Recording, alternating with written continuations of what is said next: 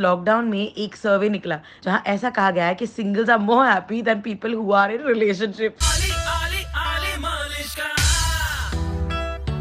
Just take that and hold that to your heart, it is the truth. इस lockdown में जो relationship में हैं उनमें ज्यादातर ऐसा पता चला है स्टडी के हिसाब से कि उनको मेंटल हेल्थ के प्रॉब्लम्स होते हैं, स्ट्रेस होता है, एंजाइटी होती है। तो हमने सोचा कि लेट्स सी कि कैसे होती है सिंगल लोगों की लाइफ और डबल लोगों की लाइफ। ahoy का।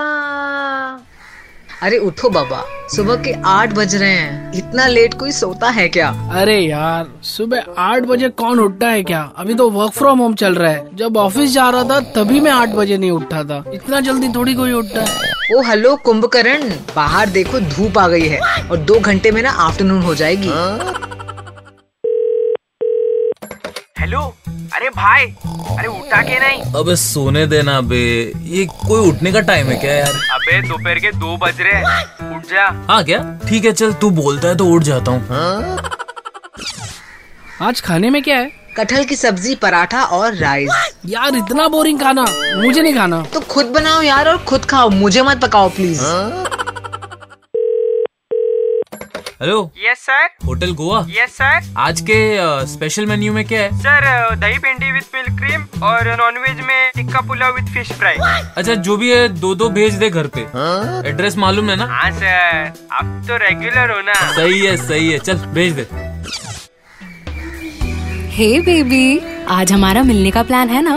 अरे बेबी, एक्चुअली मुझे थोड़ा काम था। I knew it. 6 महीने बाद मिलने वाले थे, लेकिन उसमें भी तुम्हारा काम आ गया। रखो फोन, बाय।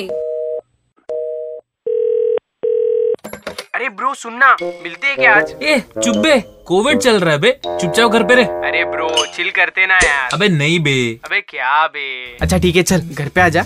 लेकिन सुन, किसी को बताना मत। अरे अरे अरे अरे, कठिन है रे बाबा, लाइफ कठिन है। आप कौन सी लाइफ जी रहे हो? घर का खाना खा रहे हो या होटल से मंगा रहे हो? मतलब सिंगल हो या डबल हो, जो भी हो मन की शांति में रहो बरो का। इस वक्त मन की शांति से ज्यादा इम्पोर्टेंट कुछ भी नहीं है।